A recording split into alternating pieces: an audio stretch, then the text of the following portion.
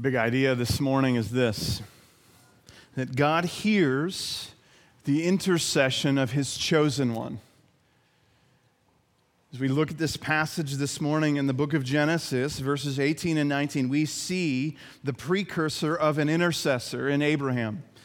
And when we look at this, we see this, that God hears the intercessory prayer of his chosen one, and he listens to that, and he responds. We're going to see this in three different phases. God visits Abraham in verses 18, or in verses 1 through 15 of chapter 18. In verses 16 through 33, Abraham kind of intercedes before God.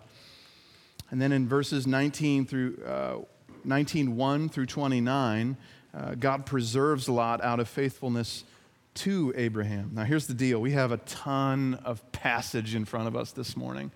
And so just so I don't keep you here for 2 hours, we're going to kind of just survey these things, kind of lightly retell the story and draw attention to specific passages. We'll be summarizing these things quite a bit, but inviting you to look at the highlights with us here this morning as we kind of investigate what God has for us. So I'm going to invite you first into chapter 18, verses 1 through 15, where we see that God visits Abraham. And if we were to read verses 1 through 8, we would see that Abraham's about to lay down and take his afternoon siesta, right? That's a beautiful thing. Abraham is about to just go to take a nap in the afternoon, and he looks up, and on the horizon there are these three visitors in verse 2. And this kind of sets off this frenetic pace for Abraham from verse 2 all the way through verse 8. Abraham goes and convinces these visitors that he might stay with them, that they might have what he calls a morsel of bread, that they might rest before moving on. And so sure enough, they agree, and he starts just breaking out the feast. He cooks some 20 quarts worth of flour to make some light morsel of bread, as he calls it. He kills a calf. He makes some curds and milk, all of this in verses 6, 7, and 8 to show Abraham is quite the host. He's the Martha Stewart of the Old Testament, apparently. But what happens then in verses 9 through 15 is that the Lord kind of starts to speak. And even at this point, we don't even know if Abraham is even recognizing the Lord in the midst of all of this. But in verse 9 through 15, it becomes more obvious. Look at verse 9 with me. They said to him, "Where is Sarah, your wife?" Or Sarah, your wife. And he said, "She is in the tent." The Lord said, "I will surely return to you about this time next year, and Sarah, your wife, will have a son."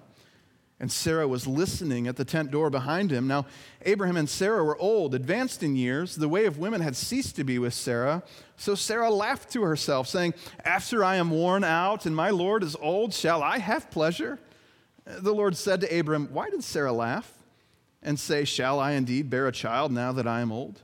Is anything too hard for the Lord?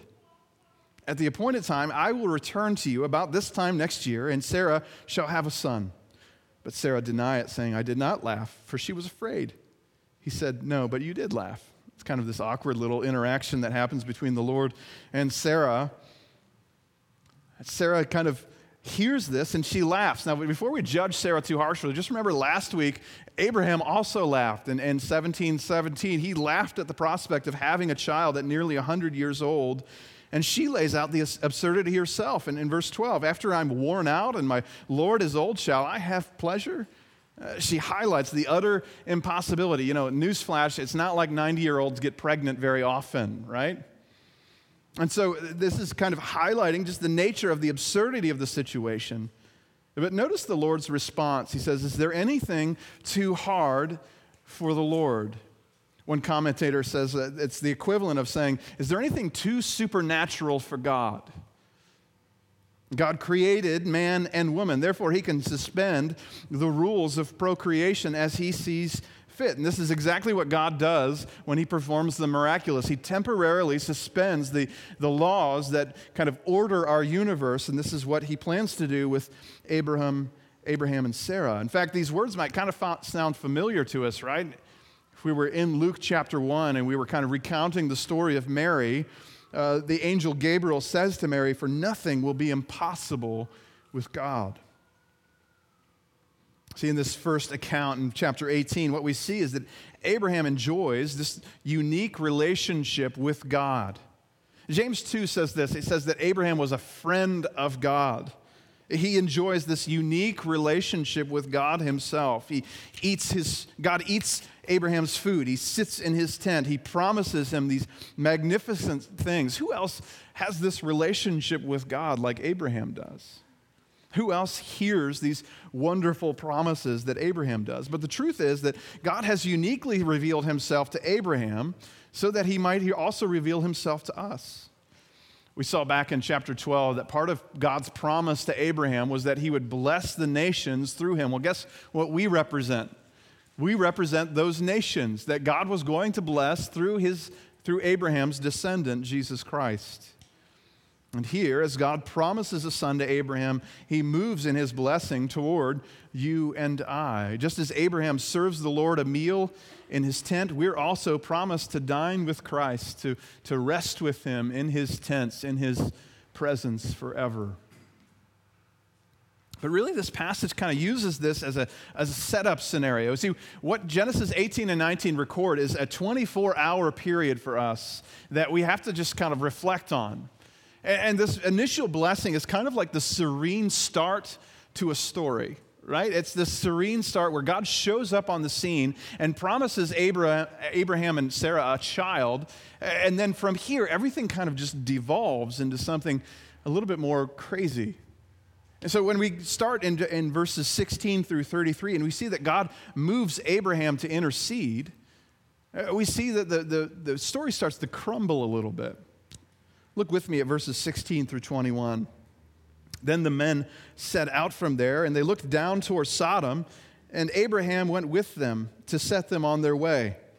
The Lord said, "Shall I hide from Abraham what I'm about to do, seeing that Abraham shall surely become a great and mighty nation, and all the nations of the earth shall be blessed in him?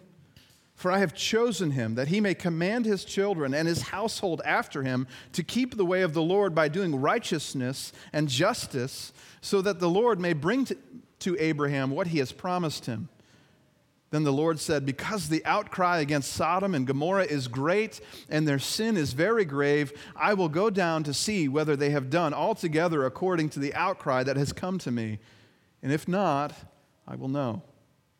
See, in verse 16 through 18, God kind of verbally deliberates with himself. And he says this in verse 17, "Shall I hide from Abraham what I'm about to do?" Verse 18, he says, "Seeing that Abraham shall surely become a great nation, and all the nations of the earth shall be blessed through him."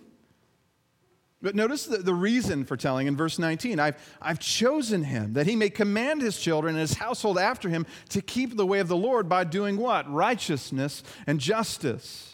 See, God is giving Abraham an education in justice and righteousness so that he might pass it on to his children. There's kind of this refresher course for Abraham here saying, this is what justice and righteousness is. I'm going to give you a clinic, as it were, to show you what this justice looks like, to show you what this righteousness looks like.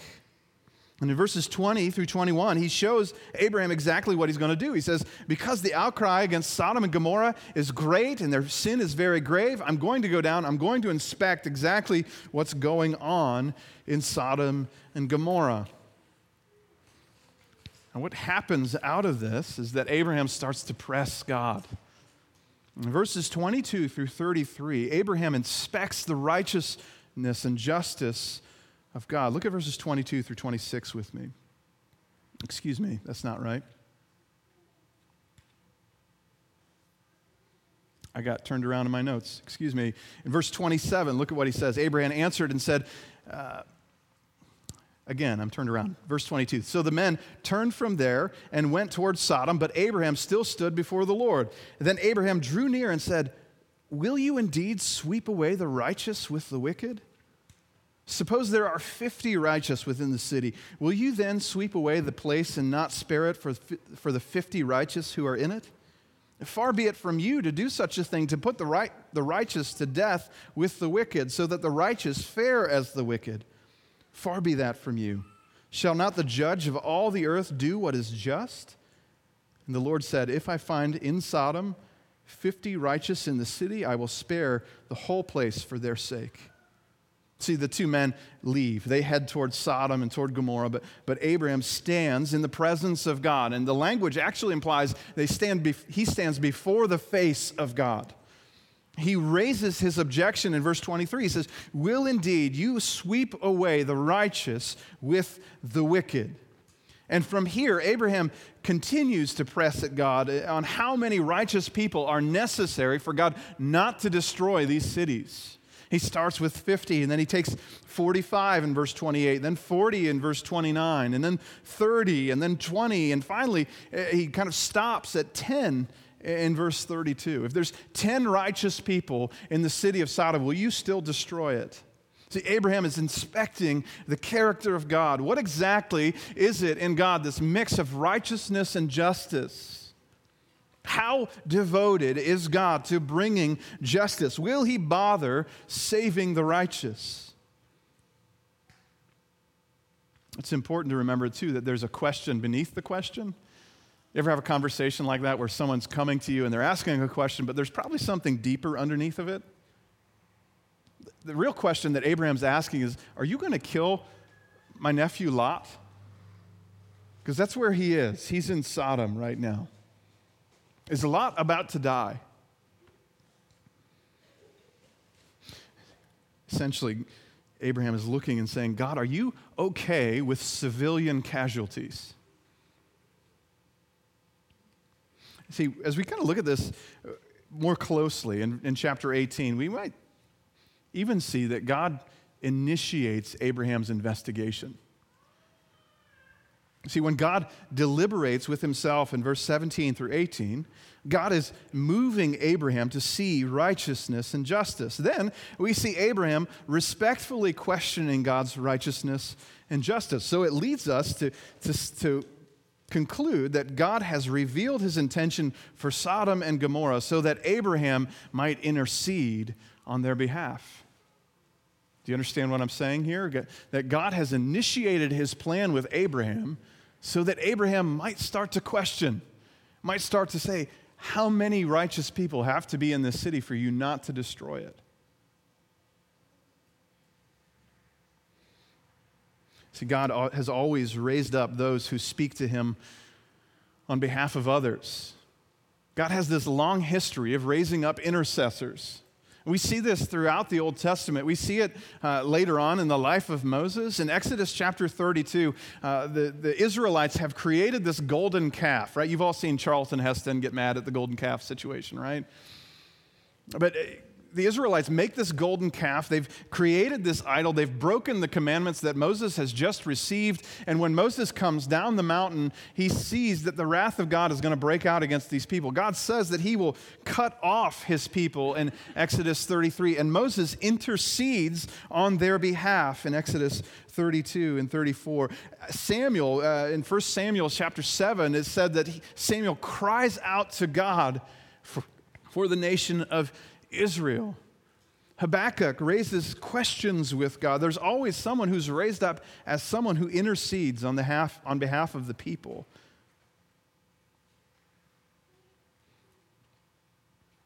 What we see next then is God moves toward these cities, Sodom and Gomorrah.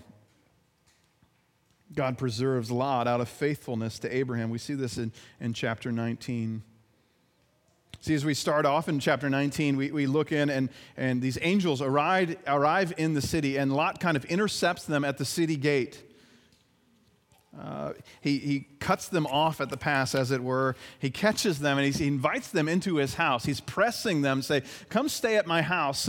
Come stay the night at my house. Don't sleep here in the city gate. Don't sleep in the town square. Come into my home. Lot keeps pressing, and we have to stop and we have to say, why is Lot pressing them to not stay in the city square? Why is Lot so concerned about them staying at his house? What happens in verses 4 through 11 is that the men of Sodom try to rape the angels but are struck blind.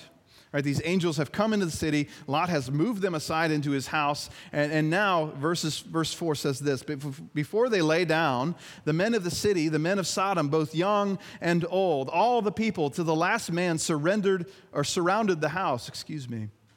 And they called to Lot, where are the men who came to you tonight? Bring them out to us that we may know them. Lot went out to the men at the entrance, shut the door after him, and said, I beg you, my brothers, do not act so wickedly. Behold, I have 2 daughters who have not known any man. Let me bring them out to you, and do to them as you please. Only do nothing to these men, for they have come under the shelter of my roof. But they said, stand back. And they said, this fellow came to sojourn, and he has become the judge.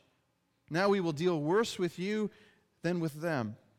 Then they pressed hard against the man Lot and drew near to break the door down. But the men reached out their hands and brought Lot into the house with them and shut the door. And they struck with blindness the men who were at the entrance of the house, both small and great, so that they wore themselves out, groping at the door. And what a scene this is. We get the sense of the wickedness of the city of Sodom, that these angels come into Lot's house, and this crowd kind of gathers surrounding and saying, we want to know these men. And it's not like a Q&A that they're talking about here. In fact, this has worked throughout the book of Genesis, that Adam knew his wife Eve, that Seth knew his wife, and they had children. They're talking about a sexual act. These men of Sodom intend to rape the angels that have come into their city. Let's just talk about this for a second, because, a lot of times we talk about Sodom and Gomorrah and we think about homosexuality and the condemnation of homosexuality. We know from the scriptures that homosexuality is wrong, from Genesis 19 all the way through the book of Leviticus to 1 Corinthians chapter 6. There is just a constant unilateral condemnation of homosexuality. And these forbidding statements are made to vastly different churches or cultures across 1,000 years. And so it's not just this, God condemns it in this culture but doesn't condemn it here. God has unilaterally condemned it throughout the Bible. And while homosexuality is marked as a sin, we might stop and say, hey, it's just another of a whole group of sexual sins that many of us, all of us, would probably, if we were honest with ourselves, define ourselves as sexual sinners. If we were honest with ourselves, we would see that we have a sexual history that stands opposite of what God would design for us and wish for us. See, in all actuality, Genesis 19 is not about homosexuality. It's about a God who sometimes he brings justice and sometimes he brings grace. Genesis 18 and 19 are all about God's grace and his justice. And all of us likely deserve his justice, but some of us find ourselves recipients of God's grace. See, what we're going to press into here is that Lot is going to be an undeserving recipient of God's grace and mercy. And that's the true story of Genesis 19. See, it's here that we find out a lot about who Lot is. We find out a lot about Lot, right? First, Lot he's pretty integrated here in the city of Sodom. He likely wouldn't have been the one standing in the city gate if he wasn't some type of city official. So he finds these men as they come in the city gate because he probably has some kind of responsibility for the city. He's so integrated that he's involved in that. Further, he owns a house in the city. Abraham's still sleeping in tents, but Lot has bought a house that has kind of integrated himself into this city life. Second, we just take note of Lot's moral decline. Lot offers his daughters to this pressing crowd, and we just have to stop and say, that's not what God would design for his righteous people to do. It just all shows us that Lot's moral compass is just a bit off, right? And even as we press into the next phase of the story, in verses 12 through 21, we see even more revealed about Lot's character, about how he's kind of integrated the life of Sodom into his own life. Verse 12 says, "Then the men said to Lot, 'Have you anyone else here, sons-in-law or daughters or anyone you have in the city? Bring them out of this place. For we are about to destroy this place because the outcry against its people has become great before the Lord, and the Lord has sent us to destroy it,'" right? There's no mixing words here from the angels. They are very clear. So Lot went out and said to his sons-in-law who were to marry his daughters, "Up, get out of this place, for the Lord is about to destroy the city." But he seemed to his sons-in-law to be jesting. His sons-in-law can't even take him seriously. He said, "Look, this whole place is about to burn. You've got to get up. You've got to get out of here." And they just laugh at him. It goes on in verse 15. As morning dawned, the angels urged Lot, saying, "Up, take your wife and your 2 daughters who are here, lest you be swept away in the punishment of the city." But look what he says in verse 16. But he lingered. So the men seized him and his wife and his 2 daughters by the hand, the Lord being merciful to him, and they brought him out and set him outside the city. As they brought them out, one said, "Escape for your life. Do not look back or stop anywhere in the valley. Escape to the hills, lest you be swept away." And Lot said to them, "Oh no, my lords, behold, your servant has found favor in your sight, and you have shown me great kindness in saving my life, but I cannot escape to the hills, lest the disaster overtake me and I die. Behold, this city is near enough to flee to and is a little one. Let me escape there. Is it not a little one? And my life will be saved?" What's going on here? Lot's saying to these angels who are saving his life, who drag him out of the city, he's saying, "Hey, I'm not going to last in the hills. I'm kind of a city boy. I'm integrated into the social life. I can't go and survive in the hills. This whole thing that I'm watching right now, it's too much for me to bear. I need to be around people." And so he goes to this city, Zor, verse 21. He said to him, "Behold, I will grant you this favor also, that I will not overthrow the city of which you have spoken. Escape there quickly, for I can do nothing till you arrive there." Therefore, the name of the city was called Zor, which means little. We see just the breakdown of Lot, right? Lot can't even convince his son-in-laws that the city is going to be destroyed. He is convincing the angels to kind of change their plan to accommodate his needs. He's so slow to get out of the city. He lingers. They have to grab him by the hand and drag him out of this city that's going to be destroyed. And what happens in verses 23 through 29 is God does exactly what he said he was going to do. Look with me at verse 23. "The sun had risen on the earth when Lot came to Zor. Then the Lord rained on Sodom and Gomorrah sulfur and fire from the Lord out of heaven, and he overthrew those cities and all the valley and all the inhabitants of the cities and what grew on the ground. But Lot's wife behind him looked back, and she became a pillar of salt. Then Abraham went out early in the morning to the place where he had stood before the Lord, and he looked down toward Sodom and Gomorrah and toward all the land of the valley. And he looked, and behold, the smoke of the land went up like the smoke of a furnace." It's as if to say, like Romans 3 quotes from the Psalms, it's as if to say Abraham looks out over the horizon, and it's saying, "There is no one righteous, not even one." Abraham is convinced that his nephew is dead. He is convinced that all has been lost in Sodom and Gomorrah. But if we look carefully, verse 29 unlocks the whole passage for us. Look at verse 29 as Jody read it this morning. "So it was that when God destroyed the cities of the valley, God remembered Abraham and sent Lot out of the midst of the overthrow when he overthrew the cities in which Lot had lived." There it is with the utmost clarity. God saves Lot from destruction because of his faithfulness to Abraham. Isn't that what it said? God remembered Abraham and sent out Lot. God remembers his intercessor. God remembers the chosen one who intercedes on his behalf, and he gives Lot grace. See, it's God's faithfulness to Abraham that leads to Lot's salvation. Abraham probes God concerning his righteousness and his justice, and God rescues Lot according to his faithfulness to Abraham, not his faithfulness to Lot. So as we look at this story, we find Lot just kind of lukewarm, don't we? We find Lot to just be kind of integrated into the city, kind of turned around morally. But when we investigate what the Bible says here in chapter 18 and 19, we find that God delivers Lot because of his faithfulness to Abraham. So God hears the intercession of his chosen servant, doesn't he? See, our salvation also comes because God hears his chosen intercessor.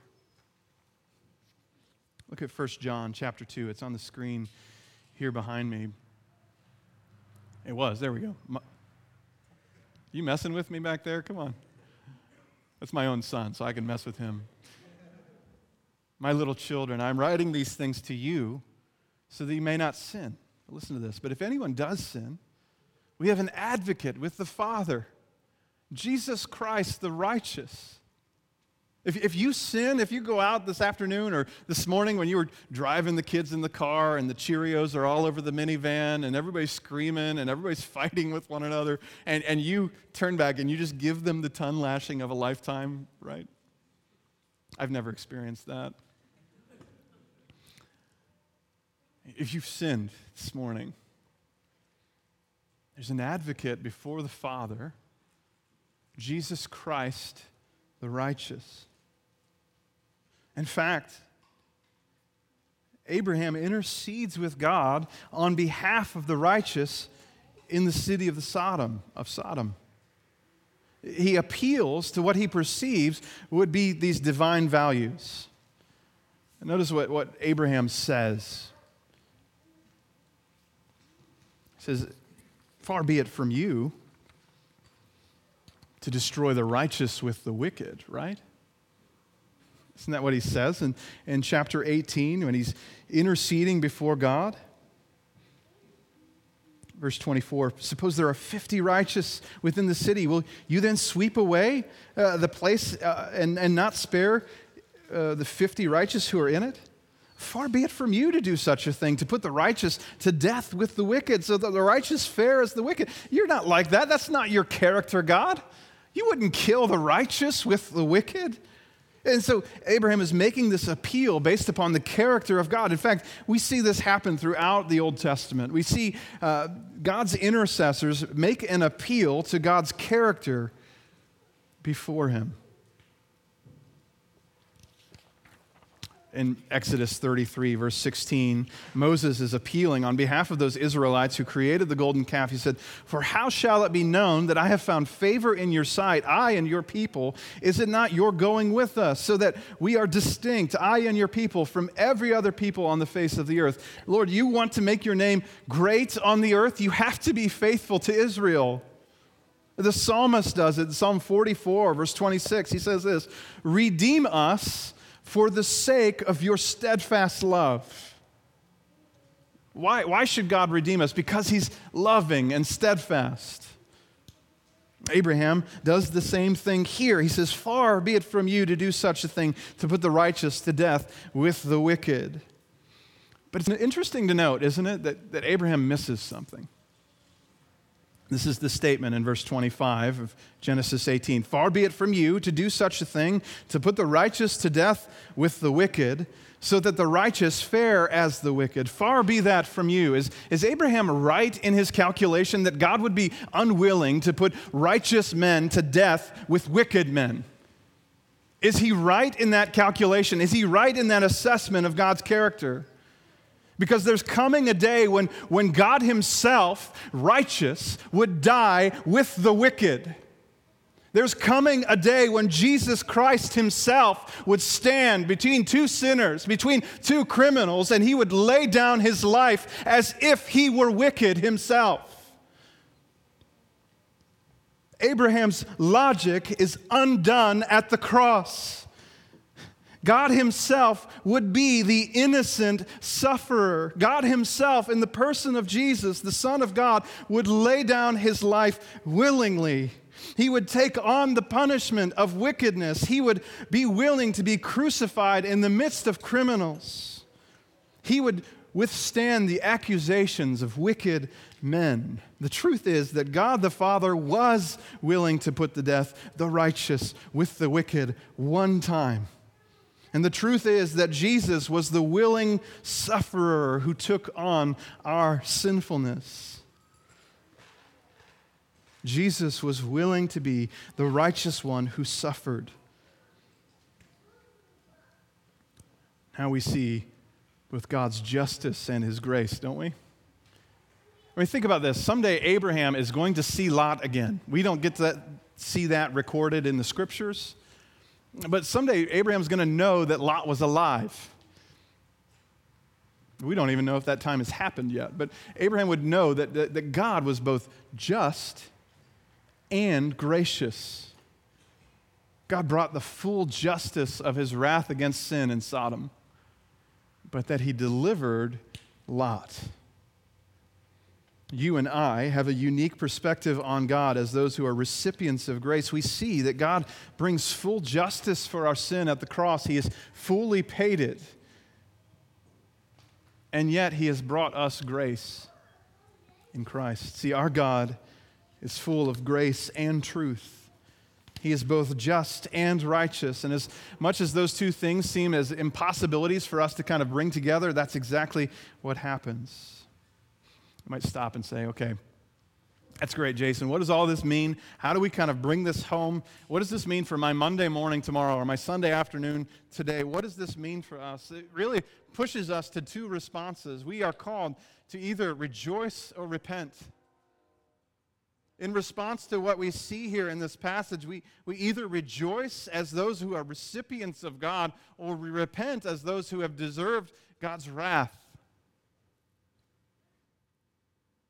To some of us, this passage is a clear warning. Repent. God is going to bring justice to those who reject his rule. I love reading the Psalms, and Psalm 2 starts off with this question. He says, "Why did the nations rage, and the peoples plot in vain? The kings of the earth set themselves against the Lord and his anointed." It's this situation that the psalmist is setting up, saying, why is it that all of these nations, all of these Gentile nations around us rage against the authority and rule of God? And at the end of the psalm, his admonition is pretty simple. It's just simply to kiss the Son, to accept the rulership of God's anointed one. See, our call to you today is to come before God with humility and repentance and find grace from God. Everybody got nervous when I coughed there. Excuse me. See, his Son has died to pay for our sins. A freedom from rebellion is available to us, that if we see our need of grace, God brings grace in our time of need. But for us who are in Christ, who have been reconciled to God through Jesus, our call this morning is to rejoice.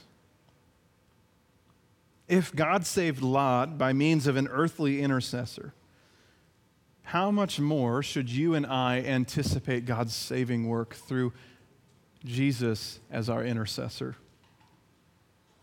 See, for the Christian, we can look and be assured of God's grace and mercy, not because we're deserving recipients, but because we have the righteousness of Christ. This morning, we can step back and say, I can rest because I have that righteous advocate before the Father. Because I have one who pleads his own blood before the throne of God, I can stand with confidence.